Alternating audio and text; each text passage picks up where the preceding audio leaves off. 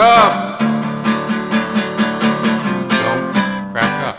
Welcome back, everyone. Welcome back. It's a special episode of the Don't Crack Up podcast, a commuter's podcast. I'm your host, Patrick Markey. Glad to be back with you for a very special episode. And what's special about it, you ask? Well, this is the week of February 20th, 2023. And on Friday, February 24th of 2023, Party Down returns to Starz, the Starz Network. Party Down returns with Season 3, 13 years in the making. So what's special about this episode?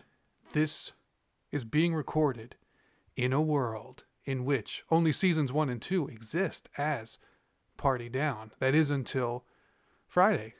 Then the world changes. Now, as you may remember, those of you who have been with me or those of you who are just discovering, all three of you, my loyal listeners, the best people in the world, this began 2 years ago, almost a full 2 years ago, and every episode, the few that there have been, have talked about Party Down. We've done deep dives on the show, the characters individually, the main cast characters, the main cast, and we are one short. And that is Lydia Dunphy, played by Megan Mullally. So we need to get that out there today. And why is that? Because, again, as of today, only Seasons 1 and 2 exist for you and I, the common people, to watch. Now, the critics have seen Season 3, or some of them. There are articles out there. I have not read those. I'm trying to avoid the big spoilers. So, keeping that in mind, this is it. In a world where Seasons 1 and 2 are all we know of Party Down, that is until Friday, February 24th of 2023, we need to talk about the show and in some ways put a bow on it. This version, this understanding, it's not that Season 3 will change what has happened in Seasons 1 and 2, but it may recontextualize them. We may look at them differently. I assume we will, based on what happens and what we learned has happened. So, here's what I want to do today. 3 things. 1, talk briefly about what's going to happen or a preview or my thoughts on the upcoming show, Season 3. 2, the deep dive on Lydia Dunphy, played by the great Megan Mullally. And part 3, a countdown, a ranking, top 5 guest stars on Seasons 1 and 2 of Party Down, the great Starz show. Remember, Party Down, Seasons 1 and 2 on the Starz Network, 2009 and 2010. The show was created by John Enbom and Dan Etheridge and Paul Rudd and Rob Thomas. So, there will be no spoilers for Season 3, since I don't know what happens. There will be spoilers for Seasons 1 and 2. That's what this is all about. So, warning on that, spoilers for Season 1 and 2 throughout the whole conversation.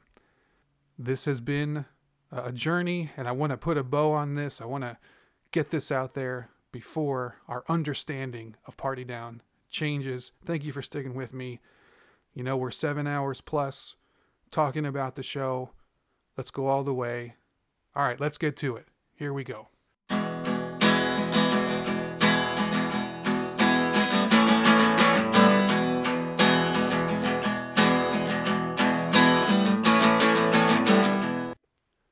All right. So let's start off with some brief thoughts on the upcoming new season. First of all, I haven't seen it. The only thing I have seen is the trailer. And I will just say the trailer's out there. It's prominent. It's on YouTube. It's on websites. You know, you go on New York Magazine, Vulture, whatever. It pops up. There it is. Can't miss it.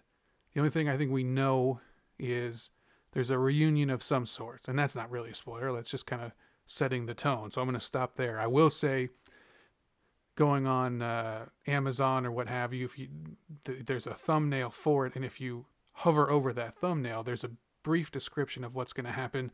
There are some vague comments that I think could be considered spoilers, so I'm not going to touch on those. You can see those for yourself or not.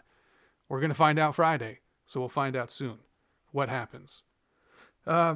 We know, first of all, there is no Lizzie Kaplan in the series. So Casey Klein, as far as we know, is not going to be appearing. That will leave some Unanswered questions possibly, but I suspect we'll get answers.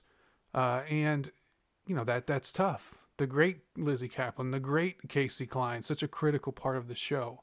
Where do we go without her? Well, I want to say again, trust John Enbom. He wrote most of the teleplays for the first 2 seasons. He's credited with them. Of course, he's one of the 4 principals creators we just talked about: John Enbom, Dan Etheridge, Paul Rudd, and Rob Thomas. So he's involved in the program. He's running the show. Trust in him. It's going to be good. That's what the critics say. Again, I've just seen the headlines. It seems to be well received. But ultimately, it's about what you and I think, right? Do we enjoy it? Let's find out. So there's no Casey. So that has the opportunity, I think, for some real sadness for Henry Pollard, our main character, as it were, played by the great Adam Scott. But the show's always done that delicate balance of sadness, yet hope and community and, I don't say fellowship, or just camaraderie. And so I believe they'll balance it. I mean, that is the danger. Here we are 13 years later. And at least in the first 2 seasons, there's this hope, right? Even Henry, when he's at his lowest as a quote unquote failed actor, there is still moments of hope, and he has hope for a life that he can be content with. And sometimes those hopes are shattered, sometimes not. Again, setting the stage for those who don't know, Party Down, what is it? It's a catering crew, and it takes place in the Los Angeles area, and we have a group of people that are aspiring to succeed as actors, comedians, musicians, writers. And then in the case of Ron Donald, played by Ken Marino, he wants to be successful in business, the catering business, and they are typically unsuccessful.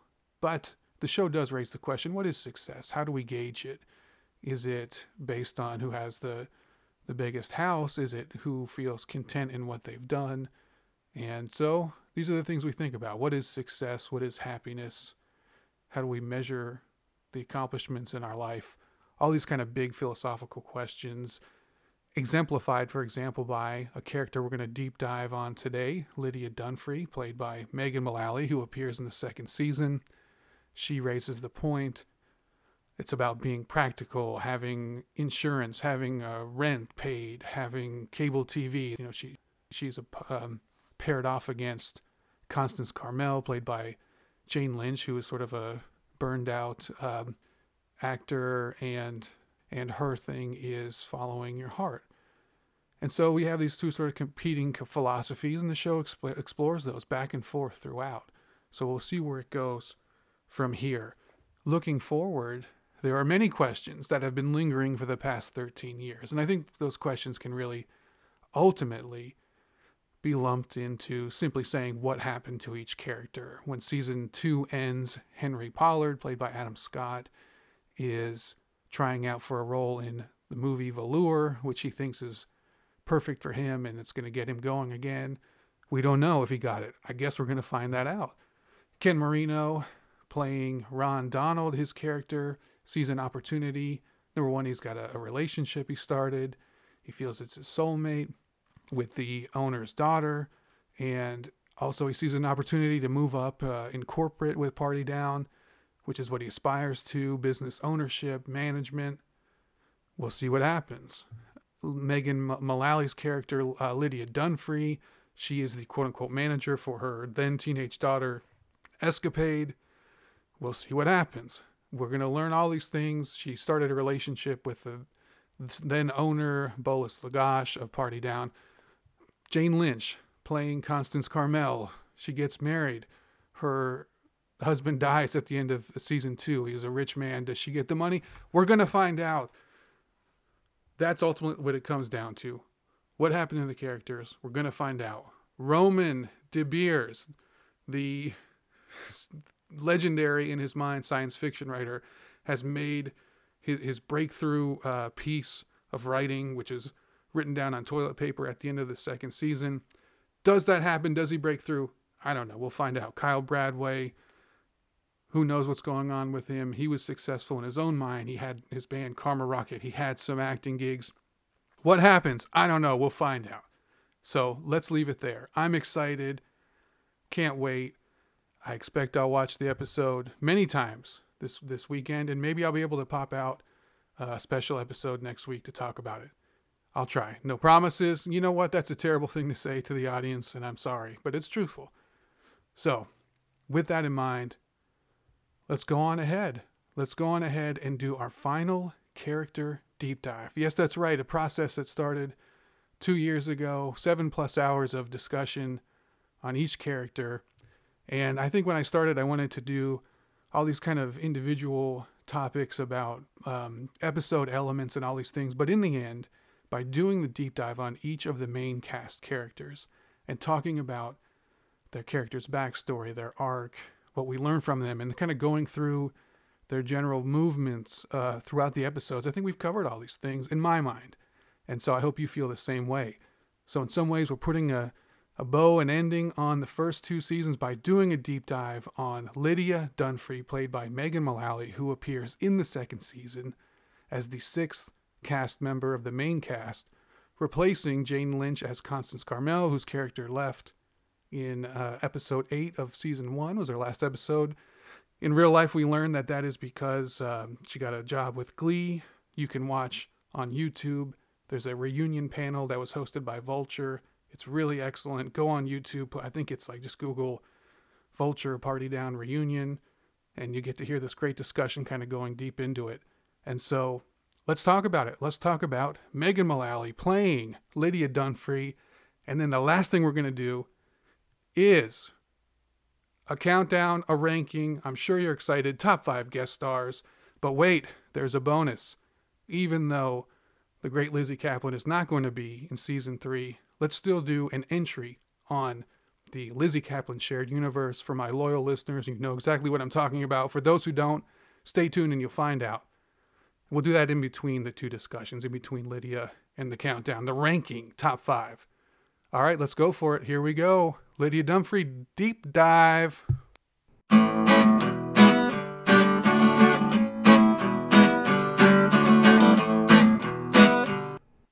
So here we are, the last discussion of the main cast for seasons 1 and 2, Lydia Dunphy, played by the great Megan Mullally. And in season 2, at least based on Wikipedia, take that for what it's worth as the source, it looks like 8 of the 10 episodes, the teleplay, is by John Enbaum, and 2 of them are by Rob Thomas. So keep that in mind as we discuss this character and its journey through the 2nd season. We're going to learn more about Lydia because she's back in season 3. What has happened to her? I don't know. But to appreciate where she is now, we've got to learn where she was. So, as we do with all these characters, starting with Henry Pollard, played by Adam Scott, Casey Klein, played by Lizzie Kaplan, Ron Donald, played by Ken Marino, Kyle Bradway, played by Ryan Hansen, Roman De Beers, played by Martin Starr, and the deep dive, the last episode, which just came out, and I apologize due to life and scheduling and things. It took however long, 6 months plus for it to come out. But you did hear it, or you have the opportunity to hear it if you so choose. Constance Carmel, played by Jane Lynch. So here we are. Season 2 is what we're focusing on because there is no Lydia in season 1. Instead, the 6th member, instead of Constance Carmel, we have Lydia Dunphy. And it's brilliant. It's so well done, and it brings a new angle to the show. She is coming in as an outsider, and that gets into the origins. Before we do that, I just want to remind, how can you watch this? Well, several ways. Any of the streaming services, I think you can buy the show, Amazon, Apple, etc. It's a Starz Network show, so you can subscribe to Starz. That's one way to see it. And then also the DVDs. The cheapest way to see seasons 1 and 2, as far as I can tell, is the DVDs. I recently looked on Amazon, and I think it was less than $10 for both seasons. So if you still have a DVD player, and I hope you do, that's the cheapest way. And watch it to your heart's content. You can be like me and rewatch it all these countless times that I have and still enjoy it. So Lydia Dunphy comes in, and let's talk about her origins. she's certainly an outsider to the crew. The show takes place in the Los Angeles area. She says that she is from Wapato, and as far as I can tell, based on a Google search, that would be the state of Washington. She has sort of a folksy, almost Midwestern, I guess, demeanor, you might say. And she is seeking fame and fortune, but not through her talents as a performer, per se, but instead she is sort of the pageant mom or the stage mom on behalf of her daughter, Escapade. She is recently divorced, or she is divorced, and we learn in her backstory, there's really three people we learn about in her history. One is Ed, that is her ex-husband, who we learn apparently is a racist, misogynist, and seems like a generally bad guy. Peg is her friend, who she also calls her special friend after the divorce. And then her mother. And her mother sort of sets a keystone of the backstory. We learn in season 2, episode 2, the Precious Lights preschool auction, that at some point as a child, Lydia had written a letter to the Uncle Fuzzy show to try and be selected to get tickled by him, or that it's really, the delivery is incredible. It's one of the great moments of the entire series.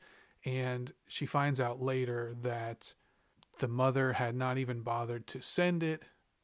The mother said the letter was a waste of a stamp, and this sort of becomes a key moment in her upbringing. And so we have this pendulum shift. She says she's going to do whatever it takes to give her daughter the opportunity to be famous or successful. And so she says her daughter's a singer, a dancer, actor, comedian, all these things. So she has projected all of her hopes and dreams and desires onto Escapade. And, we learn, as we said, this sort of cruel relationships. Her husband, called her names, just seems to be a generally bad guy. She feels that her mother was not supportive, and so that sort of forms the relationship. And again, this pendulum idea, she has gone to the extreme the other way. We learn that she seems to be not raising her child in the healthiest manner. For example, she's encouraging her to, study Hannah Montana at night, and everything seems to be geared towards how can the child be successful, maybe to the detriment of her well-being. For example, she tells Bill Landry, the father of Cole Landry, the soon-to-be NFL quarterback in season 2, episode 9, Cole Landry's draft day party, that Escapade got tattooed eyeliners at the age of 7. Certainly a ridiculous comedic plot device, but still the idea is she has these end goals in mind, and that is what matters the most, as opposed to what is best for the child to be sort of a rounded, well human being. It's all about this quote unquote success that's going to happen. She's going to hit it big. Escapade's going to hit it big, and Lydia's going to be her manager, fame and fortune, and everything's going to be great. And so she has this dreamer mentality. She is a dreamer. She fits in with the crew, but again, it's not her through her own performance, through her own talents. It is her daughter, and she is the quote-unquote manager. So she does have this sort of removal from reality and this unrealistic set of expectations, but there we go. That's her, and she fits right in with the crew. She fits in with Roman. She fits in with Kyle. She fits in with Ron Donald, who's going to be the most successful businessman and all these things, although her ideas might be even more far-fetched. I don't know, because we do meet Escapade in season 2, episode 7, the Party Down Company Picnic, and she can sing. I mean, she does have talent, so who knows? Who am I to say? But anyway, we learn about these dreams, the desires that she has for her daughter to be successful, and by, vicariously, she Lydia being successful, and then also getting wealth and fame through her daughter. And she is a common person, quote unquote. I mean, she knows football, she understands barbecues, she's sort of a pop movie person, whereas Roman, considers himself this sort of connoisseur of books and movies and even adult films in his mind. She is sort of just more your pop culture. She likes the hits. So that's what she knows. And a recurring thing with Lydia is that she misidentifies. She misidentifies actors. She misidentifies movies. And very funny. Great delivery. Incredible performance. As always with Party Down. Great performance and great writing. She is recently divorced. So we talk about her traits, which we have talked about. She's a stage mom. She's seeking fame and fortune vicariously.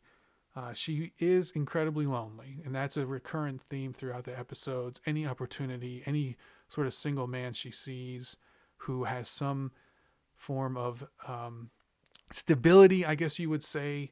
You know, season 2, episode 3, titled Nick DeCinto's Orgy Night. Nick DeCinto becomes someone that she hones in on. He's divorced. He has a big home. He's an estate lawyer, and she thinks, okay, here's an opportunity. We see that season 2, episode 9, Cole Landry's draft day party. Bill Landry is divorced. His girlfriend Rihanna has recently left him. She's going for that. And then ultimately season 2, episode 10, Constance Carmel's wedding. That is where she actually begins a relationship, it appears, with Bolis Lagash, who is at that time the owner of Party Down and soon to be divorced. So she makes it very clear. I mean, she explicitly tells Casey Klein in episode 3, the Nick DeCinto episode, that she is lonely. She has not had relations in some time. And so there is an element of desperation by Lydia. And another kind of defining trait is, at least she says verbally, she's practical, she's pragmatic. She becomes the opposite, the foil to Jane Lynch's character, Constance Carmel, who is the wild dreamer, follow your heart, has lived this almost unreal life of wild adventures. And Lydia instead is practical. She says it's about getting insurance. It's about having, TV. It's about having your rent paid. Certainly all things that are the bedrock of our American life. But at the same time, she is not practical because she has these wild dreams for success by escapade.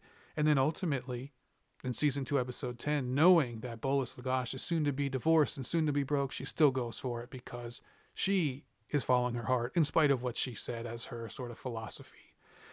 And then sometimes just absolutely wild, her belief and dreams of how one thing's going to lead to another to success. For example, season 2, episode 2, the Precious Lights preschool auction. She believes if she can get this lunch with Tom Hanks, then he's going to see Escapade, and that's going to be the big break, and everything's going to be great. And so we learn very, very early on there is a sort of a delusion and a disassociation with reality at times. At times not, at times yes.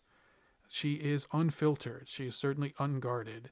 She will go up to anyone and sort of lay out her life story, people she barely knows. She puts it out there. And we talked about poor parenting, very disturbing, getting eyeliner, your child 7 years old, tattooed eyeliners. Obviously you can't do that in the real world. Please don't. But we also learn there is a ruthlessness in her. And this really comes out later in the season 2, episode 7. She has been fired as manager by Escapade, her daughter, and she's so dead set on being the manager, on being there when Escapade hits it big, that she cuts Kyle Bradway's $300 shirt. She blackmails him in order to get the opportunity to manage Escapade again, which she does. She gets her even a gig. She gets her a job as a singing shoe, an advertising job. And then she gets her daughter to do a 50-50 management deal. So we see there is a ruthlessness, there is a desperation. And again, season 2, episode 9, Cole Landry's draft day party. Cole Landry's draft position is floundering. She steps up. She gets Lizzie Kaplan's character, Casey Klein, to pretend to be Cole's girlfriend. And in doing so, a job that would have paid $1,000, she tells Casey, pays 500, she keeps the rest. So we see there is a ruthlessness there. What are the high points of the character? Well, I think from the character's perspective, season 2, episode 7, the Party Down Company picnic is the high point, because not only does she solidify her role as Escapade's manager with an exclusive deal for 2 years, she gets Escapade an actual job working as a singing shoe in an advertisement, and she gets Escapade to agree to a 50-50 split of the money.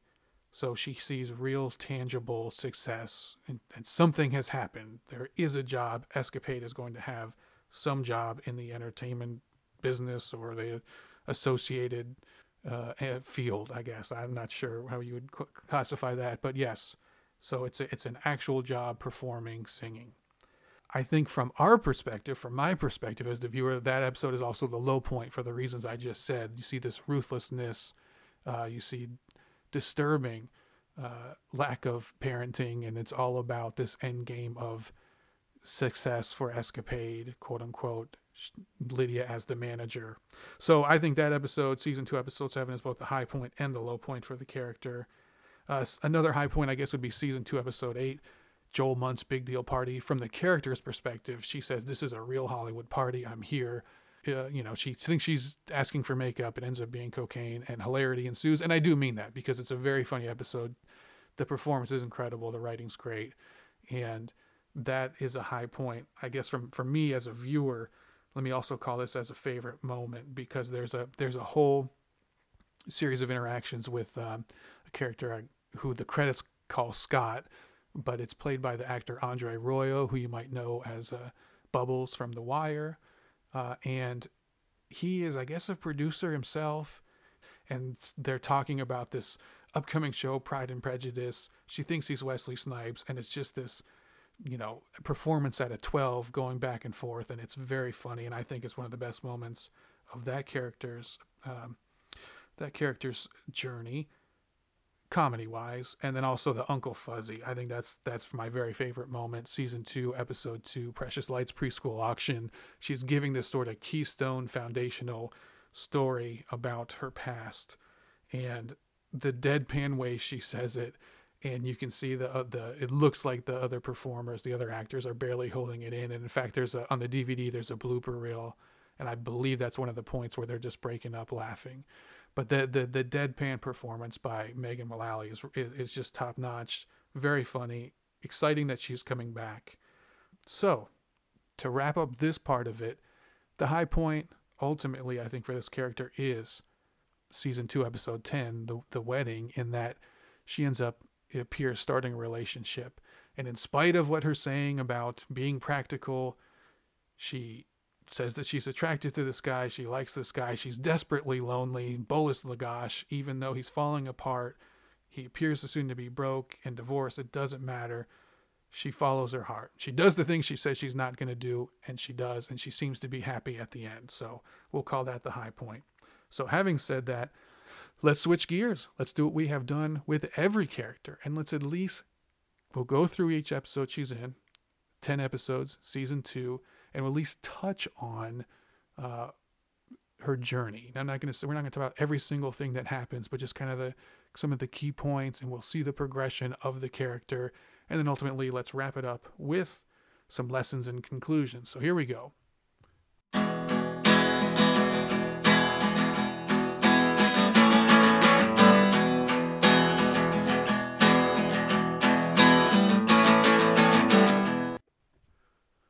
Okay, well, here we go. Let's go through the episodes. It's one season. That was her history until Friday, February 24th, 2023, when the Lydia Dunphy story continues. Season 2, episode 1, Jackal Onassis backstage party. We get the introduction. Here she is. She's a new member on the team. Now, the show picks up, I think, 6 months or so, or 6 months to a year after the end of the first season. And so Lydia, has been working. And in fact, Casey returns, Casey Klein, and that is, in her mind, the new person, although Casey is not new to us, the viewer. We learn right away that Lydia is very unguarded. She just lays out her personal history to Casey. There is a great chemistry between Lizzie Kaplan and Megan Mullally. The Casey Klein and Lydia Dunphy characters click. Every scene with them together is gold. Casey being just sort of disgusted by the unguarded nature of Lydia and the things that she's saying. And also it looks like Lizzie Kaplan trying not to laugh because the deadpan, the delivery of Megan Mullally is incredible, so funny right from the beginning. And it's brilliantly written in that this sort of personal meeting between Casey and Lydia becomes a info dump, a backstory dump of Lydia. We learn about her being divorced. We learn that her husband is, misogynistic, racist, homophobic, anti-Semitic. That's the implication of the story being told. I think it's pretty clear. Just great exposition. We learn about her daughter Escapade. We learn that she sings, she dances, she acts. She wants to be a comedian. And so the stage mom, the dreams, the hopes, the sort of disassociation from reality, all that is there from the beginning. And she also is nosy. We learned that early on. I don't think I've mentioned that yet, but she likes being in the middle of the action. She likes being in people's business. She learns about Casey and Henry's past and their relationship, and so she puts herself in there, and she, I'll do the sign if you're in trouble, and that becomes a funny kind of recurring device, I guess, throughout the episode. The misunderstanding of the sign. She doesn't mean it, but she does. And so Lydia's sort of always there in the background. And very funny introduction and so well written. It fits in perfectly. And it adds this new element to the story and to the cast that we haven't had before. And I just think it makes season 2 even better than season 1. As great and brilliant as season 1 is, season 2, I think, just goes to a next level. And that's my view. Who knows what'll happen in season 3? Stay tuned. So we learn a lot about her. We learn about her open, unguarded nature. Even at the end, when Jackal Onassis, played by Jimmy Simpson, has pretended to be Dennis, the bartender, and he's quote unquote fired, even though he never really worked there. And she puts her head on the security guard's shoulder. Poor Dennis. Great moment, and it sets up the character. Now we know who this is. This is a folksy, unguarded, bizarre woman who is, stage mom. She's going to be a manager. She is a manager. She's left her hometown. She's left her past to pursue Escapade's career, as it were. This, she's on the phone. Study Hannah Montana is what she's giving incredible instructions to her daughter. Anyway, very funny. So right from the beginning, boom, I think it's a home run. Lydia fits in perfectly, and the show is off and running, which leads to season 2, episode 2, The Precious Lights Preschool Auction. We get even more backstory here. We get the Uncle Fuzzy story. So the sort of keystone psychological event in the Lydia Dunphy history and her psychology. Her mother did not send the letter she wrote to Uncle Fuzzy, which I assume is like a TV show, when she was a kid, for the opportunity to be picked for a tickle, I think she says, on her birthday. And because of, the mom says it was a waste of stamp to send it. Because of that, as I said, the pendulum shifts. She's going to do whatever it takes for her daughter to be successful, to the detriment, it certainly appears, of her daughter's well-being and maturation. So we learn, and we learn about, and as I've mentioned, this Tom Hanks alleged meet. We know that Leonard Stiltskin, the producer, has offered, quote unquote, a lunch to facilitate a lunch with Tom Hanks. We know that's not actually true, so he has to bid and win it himself. Lydia sees it. She thinks it's an opportunity to facilitate Escapade's big break. If Escapade could only have this lunch with Tom Hanks, he would see that she's a star and they'd be happily ever after. That seems incredibly unlikely. Let's put it, I guess it's not impossible, but it seems incredibly unlikely.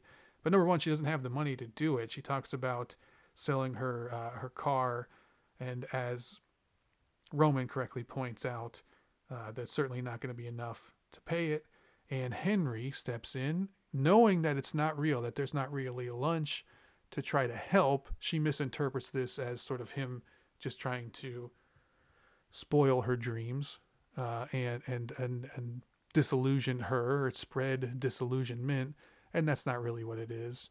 But anyway, that's sort of the Henry character, isn't it? Even when he means well, he ends up seeming to be the bad guy in someone's eyes. It's very funny. Okay, so there we go. We learn also she has a cast now in real life, as I talked about the sort of story from the Vulture Fest, from the reunion. Megan Mullally had actually broken her wrist, so they wrote it into the show. We see Lydia in the cast, and it's explained that it's due to trust falls with her daughter.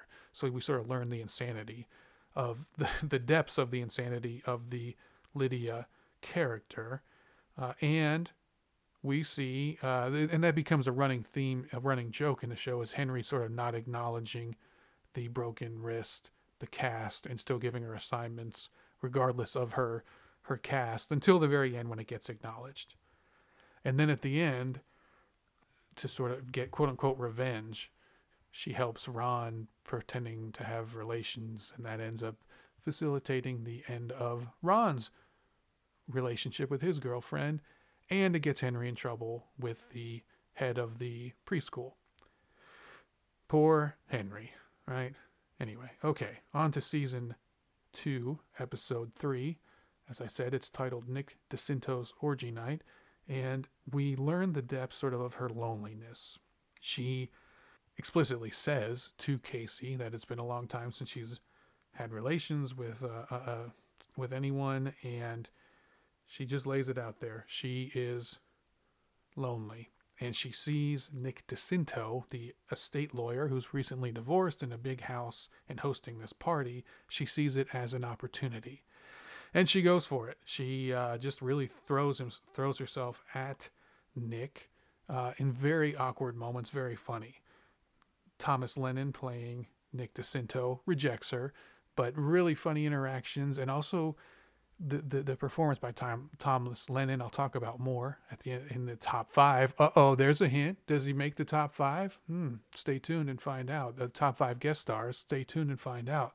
Well, the way he's talking with her, but he's also just looking right past her, and she doesn't pick up on this, but it's clear that he has no interest in her, but she presses on anyway. Let's just say that. You also, the sadness of the divorce. She talks about dying alone, and you can see the pain that she's gone through, and then she tries to push through it with a smile. Another thing that comes out in this episode is sort of a recurrent theme of her misidentifying pop culture references. She thinks Lindsay Lohan was in Eyes Wide Shut, etc. And it is a funny gag we particularly see in season 2, episode 8, Joel Munt's Big Deal Party, but also season 2, episode 5, Steve Guttenberg's birthday, where she thinks Steve Guttenberg is Ted Danson. So there we go. On to the next. Season 2, episode 4, the funeral episode, James Ellison Funeral, one of the most brilliantly written episodes to have something funny, but also profound in a half-hour comedy taking place at a funeral. And we learn that she believes in ghosts. She has lost her earring, an earring that is important to her because Escapade gave it. She lost it in the area of the casket. We will learn in the end it fell into the mouth of the deceased James Ellison, his corpse, which is on display. And she is totally weirded out. She doesn't want to be by it. She tells a story that she believes her friend Peg had a fiance that haunted her, as in Peg, after Peg accidentally shot the fiance. And so we don't really get any specifics of what that looked like or why, but we just know that's, in her mind, that's what happened. And so, she believes in ghosts. Now, I understand certainly her respect for the dead, because she doesn't want to be digging through the casket. She doesn't want to touch the corpse necessarily, but it goes a step further, and we learn that she explicitly believes in ghosts as a result of Peg's fiance allegedly haunting Peg after a hunting accident. We see her awkwardness. She walks up in the funeral and asks the daughter of the deceased James Ellison if he was murdered, And she doesn't seem like she means ill by it. She just doesn't seem to know how to make appropriate conversation. We also see a recurring theme of she acts as if she is a guest. She starts mingling with the widow, and Henry asks if anyone needs a drink, and she jumps in, oh yes, I'd like something to drink. And so we throughout, and that is a recurring kind of device, is throughout these different parties, when she is working, she still sort of plops herself in and acts as if she is a guest as well. Very funny. And we learn again the depth of her ex-husband, him being an award-winning racist, apparently. We don't know exactly what that entails specifically, but it makes it very clear that her ex-husband, Ed, was just not a nice guy. And yeah, that's it, really, for season 2, episode 4. Let's move on to the famous Steve Guttenberg's birthday, season 2, episode 5. And as I said, this sort of recurring theme of her misidentifying pop culture, films or actors. She thinks Steve Guttenberg is Ted Danson and calls him Ted throughout. But it works so much because of the Steve Guttenberg performance. He's not really listening to her. He's talking sort of at her, and he humors her. And does it register that she's calling him Ted? Who knows? He doesn't really care what she thinks. She is an opportunity for him to talk about himself. And that's what he does. He talks about his art, the art he owns, the jokes, the references, his past, all these things. And sometimes she seems like she gets it, sometimes she doesn't. And we see the depth, again, this recurring theme, her dream, her dreamer nature. She's talking about what she will do when she becomes famous, when Escapade hits it big, what's she going to do with her millions. She said that she would buy 100 horses. She would throw a party. She would get a new pair of shoes. And Steve is, quote unquote, prepping her to be rich and famous so that, she doesn't fall apart as so many do, as he says, they can't handle the wealth and fame. And so these working folks, he's walking around talking about his wealth and what to do and all these things. So we just see this sort of two people disassociated reality. Steve Guttenberg not really appreciating the position these folks are in, and then also Lydia, again, Escapade's going to hit it big, and then she's going to be rich, and everything's going to be great. Which is the very nature of this show. We learn her neighbor, Fulgencia Gomez. She brings her to the party. Very funny interactions between the two. Fulgencia, Mrs. Gomez, she actually seems to know what is happening. She has an awareness. She knows who Steve Guttenberg is. She calls out the art for what it is. And then great juxtaposition with Lydia, who sometimes seems like she's there, sometimes not. For example, after the first performance of Roman's script, the scene that is performed, it's clearly a space adventure, and Lydia's, I love a nautical story. Is she really there? Who knows? What is Lydia ever thinking? Sometimes it seems like she's there. Sometimes she just seems like she's in outer space. And that's the nature of the character. She also, she's emotional. She cries after the rewritten scene, where they're really going for it. She cries, and to her credit, she's always very supportive. Whether it's Roman, whether it's Henry's performance, whether it's Kyle learning that Jumping Boys has gone to DVD, she's still supportive. Kyle's wild headshot, she's still supportive. She's very positive. She's very supportive. All right, now the final 5 episodes of season 2.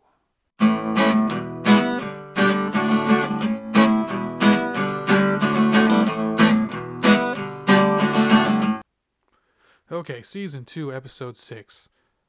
Not on Your Wife opening party. And this is the farce episode, teleplay by John Embaum, and it's directed by the great David Wayne of The State.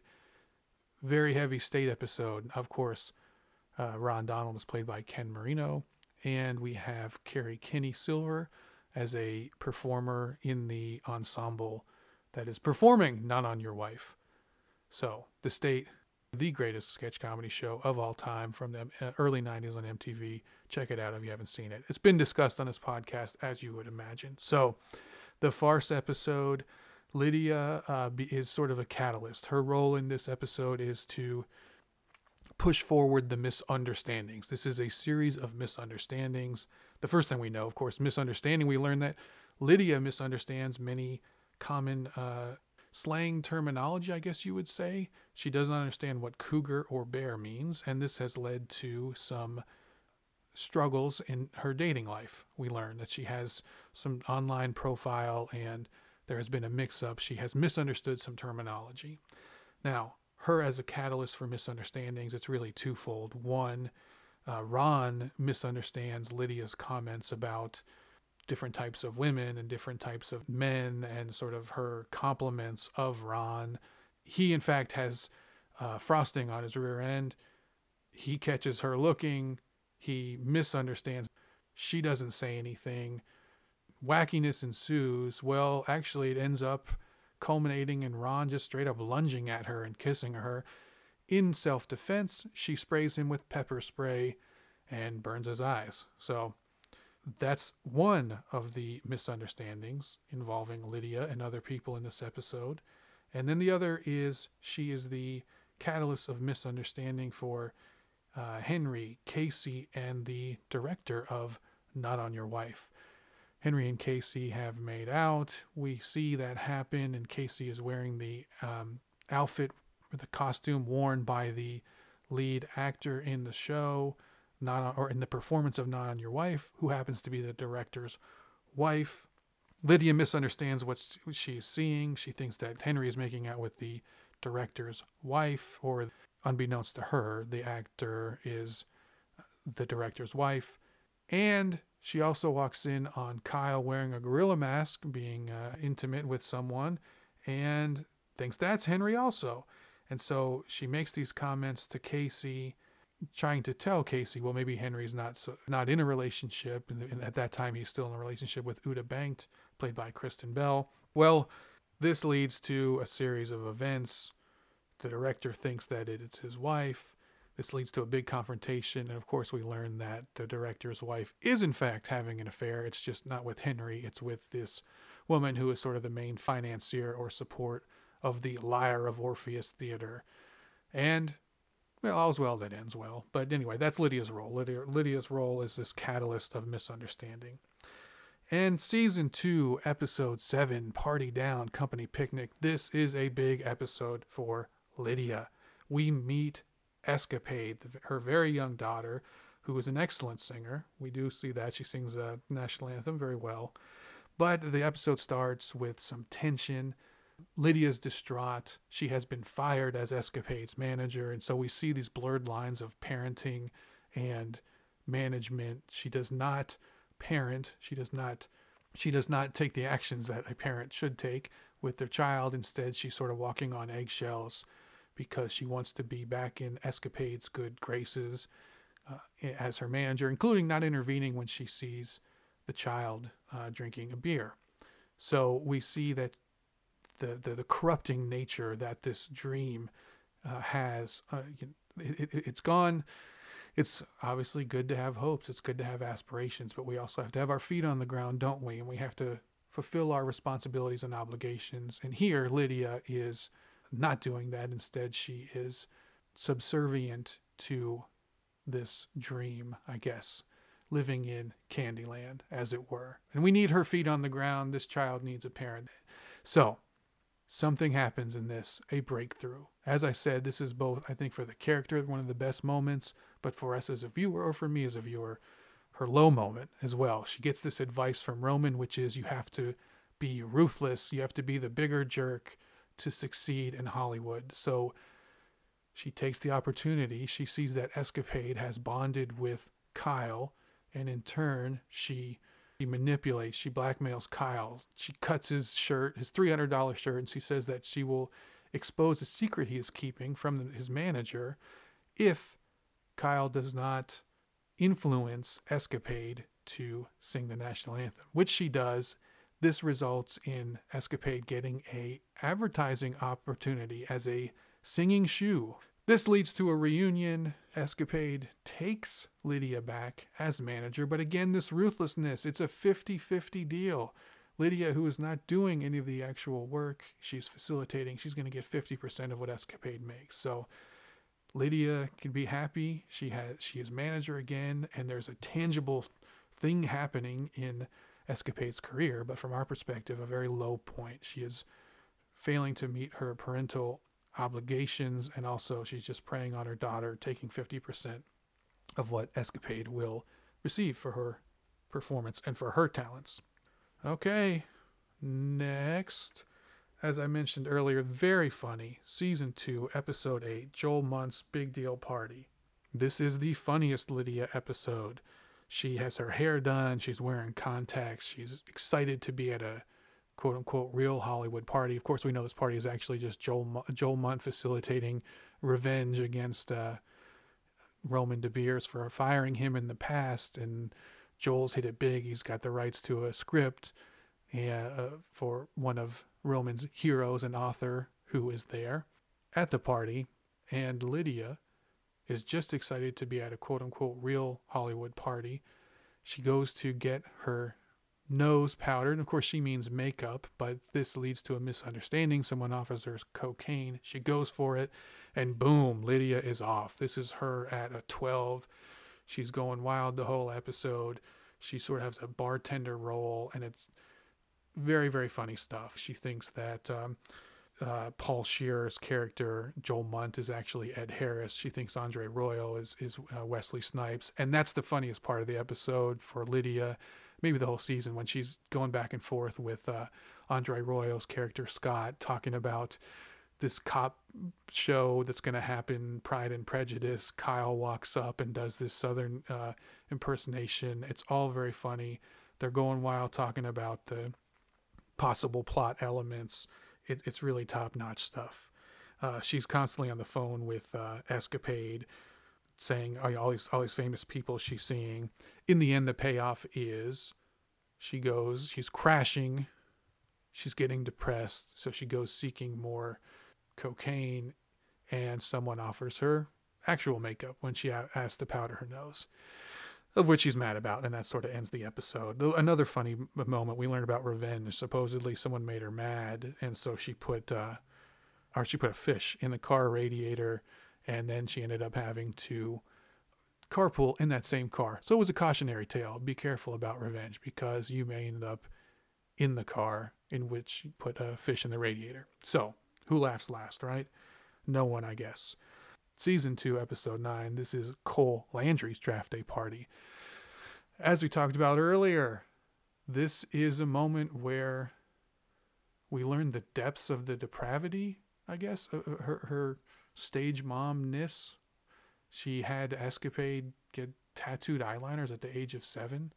Very disturbing stuff. Cole Landry, this is his day to be drafted into the NFL. She bonds with Cole's father, Bill, a divorcee whose girlfriend Rihanna has recently left him. Bill is sort of Lydia's counterpart. Bill has done all it takes to make Cole, quote unquote, successful, not working, having the kid, year round, train. They bond in this mentality of success for the child being success for them at all costs. But we did have some funny moments, which is nobody on the Party Down crew understands what the NFL draft is or how it works. They also, sort of look down on the food, and this is just regular party food. And so, great line about, do any of you live in America? Very funny stuff. So it's a highlight. Cole is getting passed over. He's not getting drafted. His sexual preference is being exposed. She jumps in, and she has this idea. Casey will pretend to be his girlfriend, and again, the ruthlessness, because in fact we learned Casey was going to be paid $1,000. Lydia told Casey it was $500. She kept the rest. Another 50-50 split. That's her managerial style. In the end, she is dumped. She, as in Lydia, is dumped by Bill. Literally. Rihanna, his girlfriend, comes back. Lydia, who had been sitting on his lap, he dumps her from the lap. And then the episode ends. Which leads to Season 2, Episode 10. For 13 years, we've been calling it the final episode, but no longer, because on Friday, February 24th of 2023, Party Down returns on the Starz Network with Season 3. But for the past 13 years, the very last episode, and what this episode flushes out is Lydia's philosophy, right? So she's pitted against Jane Lynch's character, Constance Carmel. It's Constance Carmel's wedding. And right away, Constance is threatened by Lydia. The idea that the crew has gone on and she has, quote unquote, been replaced, she just rejects that. And even though Constance's soon-to-be husband, Howard, flirts with all the women we meet, she only seems to be upset about him flirting with, and by flirt, I really mean harass, I guess you would say. But the only person that she feels threatened by, she as in Constance, is Lydia. So much so that she threatens to cut Lydia. A threat of physical violence. And Lydia just smiles through it. And that's one of those moments of her being just really disassociated with reality. Does she think she's joking? Does she know it's real? I mean, she barely knows Constance. She just met her that day. But Lydia just smiles through it. We have this head-to-head. Constance says you should follow your heart. Lydia says it's about being practical. It's about having insurance, having your rent paid, having cable TV, or now streaming, whatever you want to say. And while it makes sense, she doesn't follow her own philosophy because the opportunity presents itself. Bolas Lagash, who is at that point owner after the prior owner, Alan Duck, had been convicted of fraud or something. So Bolas Lagash got the company. Well, he's getting divorced. He's going to lose everything. And in spite of that, she still goes with them. As when the show ends, it seems clear that they're starting a relationship, and she's happy. She's a lonely person. It's somebody to love, and she's going for it. Regardless of him not having those three things that she just talked about, whether or not he does have them, we don't know. And then to totally sort of flip it, the show ends with Lydia commenting on Ron and his new girlfriend and saying that it's like a fairy tale, which was Constance's line from not just earlier in the episode, but also season 1, episode 6. That's a callback all the way to the Taylor Stiltskin Sweet 16 party. So there we go. That's Lydia. That's her 10 episodes. A lot happens with her because she is so open. She's constantly giving backstory. She's constantly in the middle of things. She's, putting herself out there as if she were a guest. Well, taking that step back, what are the lessons we learn? I guess beware of the pendulum. She felt her mom wasn't supportive, so she swung the other way to the extreme in which she's neglecting her duties as a parent, all for the hope and dream that Escapade's going to hit it big. And then she's going to be vicariously rich and all these things. Or directly rich because she's going to take half of her money. Or so we see in the episodes. Also, check your motives. Why is she really doing these things? Is it because she wants what's best for her child? No. There's a greed. Maybe on some level, yes, she does want her child to be successful. But when the opportunity presents itself, she's capitalizing. She's taking 50%. And then, ultimately, the stability arguments she talks about, those make sense. And there's a lot of validity to that. But what can you really live with?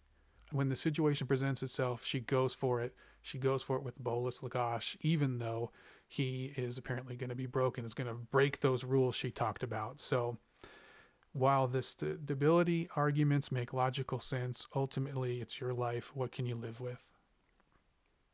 Things to think about. Thank you, Megan Mullally. Thank you, John Enbaum, Dan Etheridge, Paul Rudd, and Rob Thomas. Thank you for creating the show.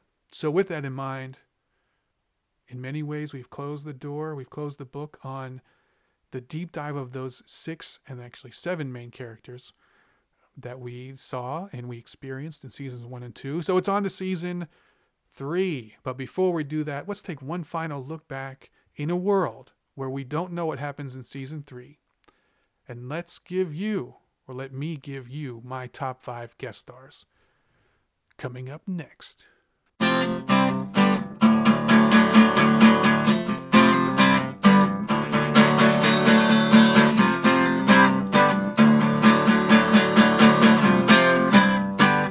But first, just want to touch base as we always do, and make a pitch for the Louisville Legal Aid Society. I don't work for them. I'm not asked to do this by them. I'm sure they don't know that I'm doing this. I doubt very much they listen to it. But anyway, having said that, it's a pitch for a charitable donation. If you feel it in your heart, now these are very difficult economic times, inflation, gas prices, so I know this might be a real challenge. But if you find it in your heart, if you find you have enough money to spare, please consider donating to the Louisville Legal Aid Society. It is an incredible service that provides legal services to low-income individuals in need, including the homeless or the unhoused, veterans, domestic violence victims.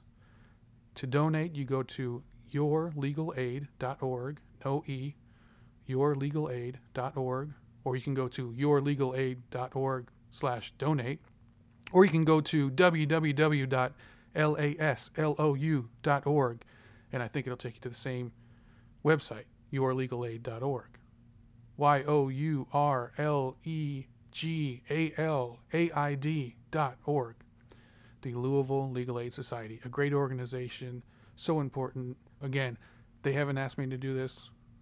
This is just something I'm pitching to you.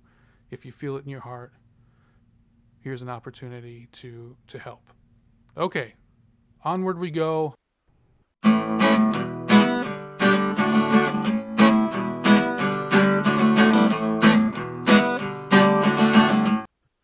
All right, well, before we get into the top 5 guest stars for seasons 1 and 2 of Party Down, let's touch on the fact that we know Lizzy Caplan is not a regular cast member in season 3. No Casey Klein in season 3. Will there be an appearance, a cameo? I don't know that answer. Maybe some people do. We know she's not a regular cast member. So, something we've done on this show from the very first, this is a tease. Listen to all the other episodes. The Lizzy Caplan Shared Universe, in tribute to America's greatest living actor, Lizzy Caplan. This touches on the idea that the movie Save the Date from 2012 is sort of the keystone or the foundation of the Lizzy Caplan Shared Universe, that all of her other roles and characters and projects, films, TV shows, that they in some way relate to either a shared actor with Save the Date, a shared plot point with Save the Date, or that there is some other work that shares an actor or plot point that it itself shares with Save the Date. So, for example, this is Party Down we're talking about. This is the Party Down only episode, so that's what we're going to talk about. I've got a number of things. I've got a couple projects here that I haven't mentioned yet. Every episode there's been an installment, and here we go. This is a Party Down special. Some things I have not seen yet now I have, obviously, but prior to the last episode I had not seen. And as we know, Save the Date, one of the 4 main stars is Martin Starr, who plays Roman De Beers in Party Down. So Party Down relates to Save the Date because they both have Martin Starr. So anything that ties into Party Down automatically has that connection, that link in to Save the Date. And someday someone will listen to all this and make like a diagram, or they won't, but it's possible. It's possible. Maybe I'll be that person. You never can tell, can you? So I've got some things to name off that I've seen that have Party Down connections. And of course, again, Party Down connects to Save the Date because they both star Lizzy Caplan and Martin Starr.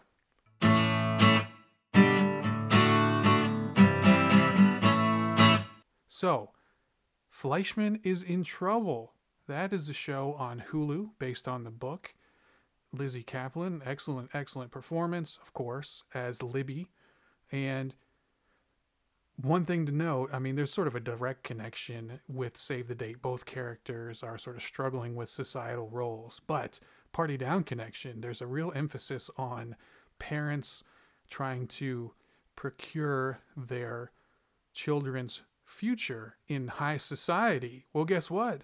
Andrea Savage, the original Casey Klein in the unaired pilot, which I've never seen, she has that role. Party Down Season 2, Episode 2, Precious Lights Preschool Auction. That's all Andrea Savage's character trying to get a letter recommendation for her son to get into this fancy preschool. And in the show Fleischman's in Trouble, Claire Danes' character, Rachel Fleischman, heavy emphasis on getting her kids into sort of these best schools and these opportunities as well. So we have that. We have that Party Down connection. Mothers trying to get their kids ahead socially with the best schools, etc., etc. Inside Job on Netflix. I talked last time about part 1. Well, there's a part 2. And I guess that's it because I think it's canceled. So part 2, this conspiracy theory comedy. There is a connection to Party Down. And what is it? Well, guess what, folks? Adam Scott voices a character who has a relationship with Lizzie Kaplan, her character. Get it? Party Down, Casey and Henry. Don't you see it? There it is. Of course, that also happens in the movie Bachelorette, a really excellent movie. Another one. There was a show called Comedy Bang Bang, which was sort of a, I guess, scripted, unscripted, I don't know, comedy interview show. Season 3, episode 7 is the Lizzie Kaplan episode. Very, very funny, actually. I hadn't seen that show before, and I watched it for this. I thought it was very funny. What's the Party Down connection? Well, Paul Scheer, who is Joel Munt, Party Down, season 2, episode 8, in Joel Munt's Big Deal Party. He plays the role of a creepy celebrity photographer. There you go. There's another one. Comedy Bang Bang. There's a show called Newsreaders, and that was like a Adult Swim type fake 60 Minutes show. And season 1, episode 2, the host of the fake kind of 60 Minutes show is played by Mather Zickel. Who is that? That's the gentleman who plays the creepy adult film producer in season 1, episode 5 of Party Down. Sensation Awards After Party, the person who tries to solicit Ron to get into adult films. There is also a show called The Life and Times of Tim. It's an animated show, and I saw that on HBO Max, season 1, episode 8. Lizzie Kaplan voices Carla, the girlfriend of a guy named Frank, who struggles with sobriety issues. Well, guess what? He goes to a support group such as AA, Alcoholics Anonymous. It's a support group, and the titular Tim goes to support Frank. How does that connect to Party Down? Well, you already know. Season 2, episode 5, Steve Guttenberg's birthday. Ron Donald has his AA friends or his sponsor come to try and fix a fish tank. So we got the connection there. The support group, sobriety issues, AA, season 1, episode 8, connected to Party Down. Party Down connected to Save the Date through Martin Starr.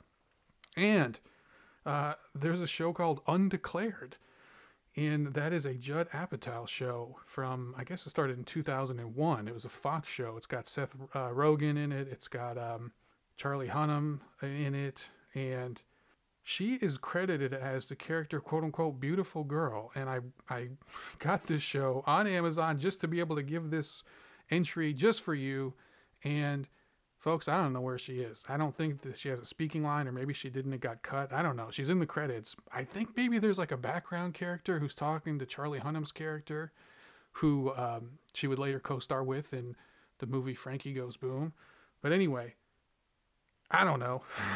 She's credited there. I have to be totally honest with you. I'm not entirely sure where she is in it. Having said that, what's the connection? Well, that whole episode, the series pilot, is premised on a party at a college dorm. And so party down, huh?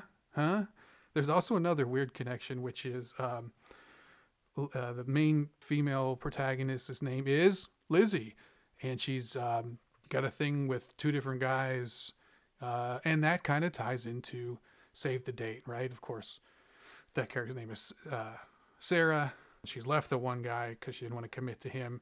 And then the great and wonderful Jonathan comes along in the movie Save the Date, but she won't commit to him. Why? Well, find out and watch, and who knows what's going to happen. Watch Save the Date from 2012. And then finally, a movie called The People We Hate at Weddings on Amazon. Who's the female lead in it? Yeah, that's right, Kristen Bell, who plays, of course, Uta Banked in Party Down, both seasons. Season 1, episode 10, we first meet her in the Stenheisen Pong wedding reception. And then we see her again in season 2, episode 7, the Party Down Company picnic. So there we have a direct connection. But also, just to add a little more to it, Lizzie Kaplan's character is the wife of the person that Kristen Bell is having a relationship with. So just like in Party Down, we've got the one male, and we've got them in relationships with Kristen Bell's character and Lizzie Kaplan's character. Think about it. It's all there. All the pieces are there. The shared universe is real. Also, Lizzie Kaplan's character crashes a party. That's right. It's on Amazon. So let me just run through that. Fleischman's in Trouble. That's Hulu. Inside Job. That's Netflix. Comedy Bang Bang. I think that's AMC Plus. Newsreaders. I think that was Adult Swim. Anyway, I had to buy that one on Amazon. Life and Times of Ted. I watched that on HBO Max. Undeclared. That was one I had to get on Amazon. And The People We Hate at Wedding. That's an actual Amazon movie. The shared universe is real. It keeps going. It keeps growing. And one final thing I want to touch on. This is not Party Down related, but I watched a movie called Crashing from the year 2007. Campbell Scott is the lead, along with Lizzie Kaplan and another actor named Isabella Miko. And it was a really good movie. Now, it's really cheaply shot, I guess. It sort of looks like a camcorder. I don't know. Maybe I got it on a DVD, okay? I got it on DVD, and the advertisement on the box sort of makes it seem like it's this, I don't know, rom-com, or the image portrayed of is not really what the movie's about. What the movie really is about, Campbell Scott's character is a struggling author. He had been successful with a book that got popular, and now he's struggling to write a follow-up.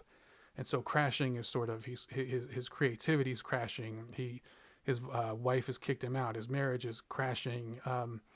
And his reality is crashing because he's interacting with Lizzie Kaplan character as well as Isabella Miko's character. And he's sort of seeing a book writing itself through the interaction. And of course, he's crashing on their couch. He's staying with them because he's been kicked out of his home. And actually, I thought it was a really good movie. It's a book of, it's about the creative process, I guess, and someone who has gone from having a creative dry spell to sort of getting into the well of creativity, and it's through having like life experiences, and he also gets to sort of mentor them, but also then has relations with them, but that becomes another avenue for them to be creative and to write about it, and you see the different interpretations of it. And by the way, what's the connection with Save the Date? Well, books. I mean, if you remember in Save the Date, Lizzie Kaplan's character runs a bookstore. She's a manager. Books are the thread throughout the movie Crashing. There's a lot of references to literature, Notes from Underground by Dostoevsky, The Metamorphosis by Kafka. But then he's an author. The other two characters are trying to write. It's all about books. And I thought it was a really good movie, actually, but very, very low budget. The great Campbell Scott, who you know and I know, star of Singles, 1992, the Cameron Crowe movie. So that's Crashing. I don't really have a Party Down connection on that one. That's the only one. The rest of them do. All right, there we go. Let's get on with it. I've hyped it up. Here we go. Top 5 guest stars from seasons 1 and 2 of Party Down.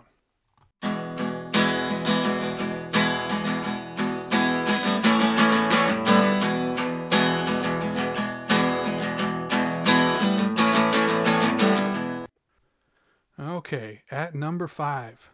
Folks, this was tough. This was very, very difficult. I thought 5 was the hardest to pick because there are so many excellent characters that are just kind of on this cut line. I went with Thomas Lennon as Nick DeCinto, Season 2, Episode 3. Again, I'm biased, lifelong fan of The State, the greatest sketch comedy show. It was on MTV, very influential. So I'm going to give him the benefit of the doubt. Reno 911. He's had a great career, been in many funny things, very funny person. Having said that, he's great in this episode. This was a really hard one to pick, and this is where I'll say some honorable mentions because I was really torn. Enrico Colantoni as Gordon McSpadden. That's Season 1, Episode 1, which of course is the Willow Canyon Homeowners Annual Party. That's an honorable mention. He's the miserable estate law attorney. He has such an important role because he kind of sets everything in motion. He's got the house, he's got the family, he's miserable. Henry has nothing, he's miserable. There's a back and forth with them trading places, and it sets the tone for the whole series. So he was excellent. That's an honorable mention. Another honorable mention, Molly Parker as Melinda Weintraub, season 1, episode 9, James Rolfe High School 20th reunion. She's the class president or the alumni president, and she seems put together, but she's also she's nervous. She's putting she wants everything to be right, and then you just see her sort of fall apart as it comes along. She's waiting for this one person to show up who does. She falls apart as a person. Then she reaches out to Ron. She gets puked on. It's a really an incredible performance, start to finish. And so those are honorable mentions. But back to Thomas Lennon as Nick. This is the recently divorced estate law attorney. And again, my criteria here, writing plus performance. This is a character that is, desperate, although he's not, I don't know if he's aware of it, but that's certainly how he comes across. He's throwing this party. He sent out these invitations. He didn't really say what this party was. And then he gets there and he's upset that people are kind of taken aback by what he's suggesting. He's insecure, immature, creepy, oblivious, self-centered, and he pulls all these things off. The show stealer for me, his interactions with the crew, particularly Lydia. Lydia's sort of laying her heart out. She's, really saying how tough the divorce was, her being lonely. He's not picking up on it. He's looking right through her. He's not interested in what she's saying. She makes certain advances. He is not into it. And very, very funny. Also, his interactions with Roman. He relies on Roman for help in getting the party into full gear. But at the same time, it's clear that he has no interest in having any, relationship with Roman, friendship, spending time with him. The way he just looks past the crew. He's so dead centered. He's just almost childlike. He's done all this, thrown this party. It's just for him. It's all this elaborate thing, and so well played by Thomas Lennon. The man throws fits, and it's all very funny. So that's number 5. Number 4, Jimmy Simpson as Jackal Onassis, whose character's real name, he says, is Arnold Sherling. That's season 2, episode 1, Jackal Onassis backstage party. And again, maybe biased. I'm a big Always Sunny in Philadelphia fan. He, of course, plays one of the McPoyles, reoccurring character. Also a big fan of Westworld season 1. And he's prominent in that. If you haven't seen it, I guess I won't spoil what his character is. But anyway, this sometimes I think that this is number 1. I think depending on the mood I'm in, I actually put this character number 1. But sitting here today, I'm going to put it at 4. Because it's the top 4 is so excellent. It's hard to get movement past it. Now we'll see. Season 3, maybe there's some new big breakthroughs. We'll find out. But just like in season 1, episode 1, the estate law homeowner who's miserable, we have Jackal Onassis playing that same role. It's the backstage party. It's after a show. He's rich. He's successful. He's famous. All these women are flocking to him. But he's discontent. He says he wants a regular life. He ends up switching places with Roman. He sort of manipulates Henry into allowing him to pretend to be Dennis the bartender because he says he'll get him fired, get the whole crew fired if they don't go along with it or tell anybody. And so he forces his way in. And it's interactions with Henry that are just priceless, where he has he does not have a concept of what Henry is going through, the struggles. And he wants this lesser life in his mind, or and undoubtedly there's something to the idea of being trapped by fame, something I can't relate to.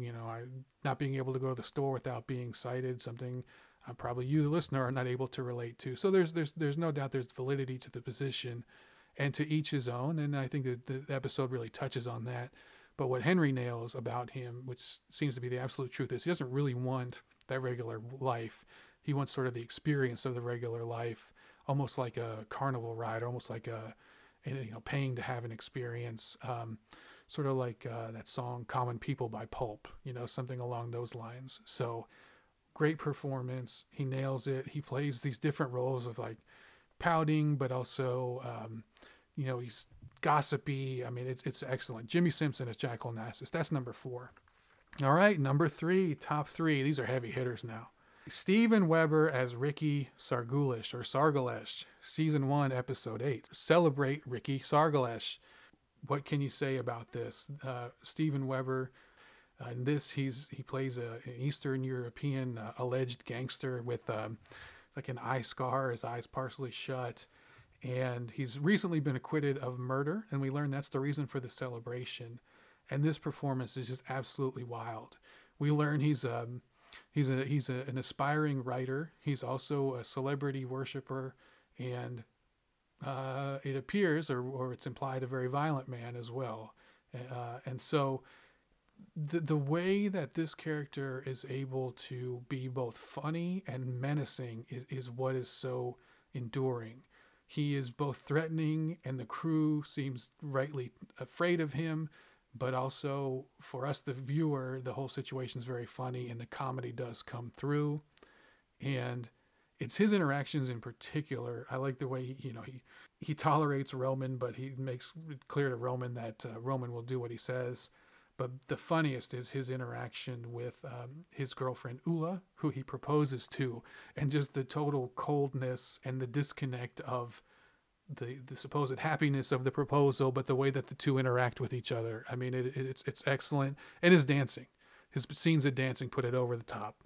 Well done. Writing and performance. Steven Weber as Ricky Sargalesh. That's number 3, which leaves the top 2. Are you ready? Prepare yourself. At number 2, Steve Guttenberg as Steve Guttenberg.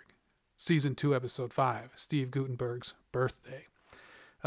This is Steve Guttenberg as sort of a fictionalized version of himself. And this seems to be, I think, the most critically acclaimed performance, that Vulture reunion panel, which I highly recommend you watch. I think it's on YouTube. It's on their website. I think it's even a podcast on maybe Spotify or where else you can find it. Steve Guttenberg comes on stage to talk about it, but the performance is so good, and the interactions with the crew, who he's having as a party, and what this really is an opportunity for him to talk about himself. He's having these folks here. He has them come. He had to talk about himself. It just becomes a way to show off his success, his wealth, his collection, whether or not he consciously knows that's what he's doing, but that's clearly what he's doing. The party is an opportunity for him to talk about himself. He looks past the people he talks with. That's kind of a common theme. These folks, we see it from their perspective. We're focusing on them, but the hosts and the guests sometimes just see them as total non-people. And that's kind of the way it is here. The way he's talking with Lydia, but he's not really listening to her answers. He never corrects her on calling him Ted, as in Ted Danson. And because I don't think it means anything to him, what she thinks doesn't mean anything to him. And so there's also just this obliviousness with what he's saying, talking about, struggling and being broke and all that. That was the best times of his life. And the crew correctly points out, you're saying that's better than the way you're living now, or when you were a huge movie star. And he stands corrected, and he sort of admits it. But anytime he kind of gets called on something, he just moves past it. It's brilliant. It's funny. His stage direction, the way he puts Roman in his place, it's also funny. It is worthy of all the critical acclaim it's received. Writing and performance, it's all brilliant. That teleplay is by John Embaum. The episode was directed by Brian Gordon. Okay. Ready? Drum roll.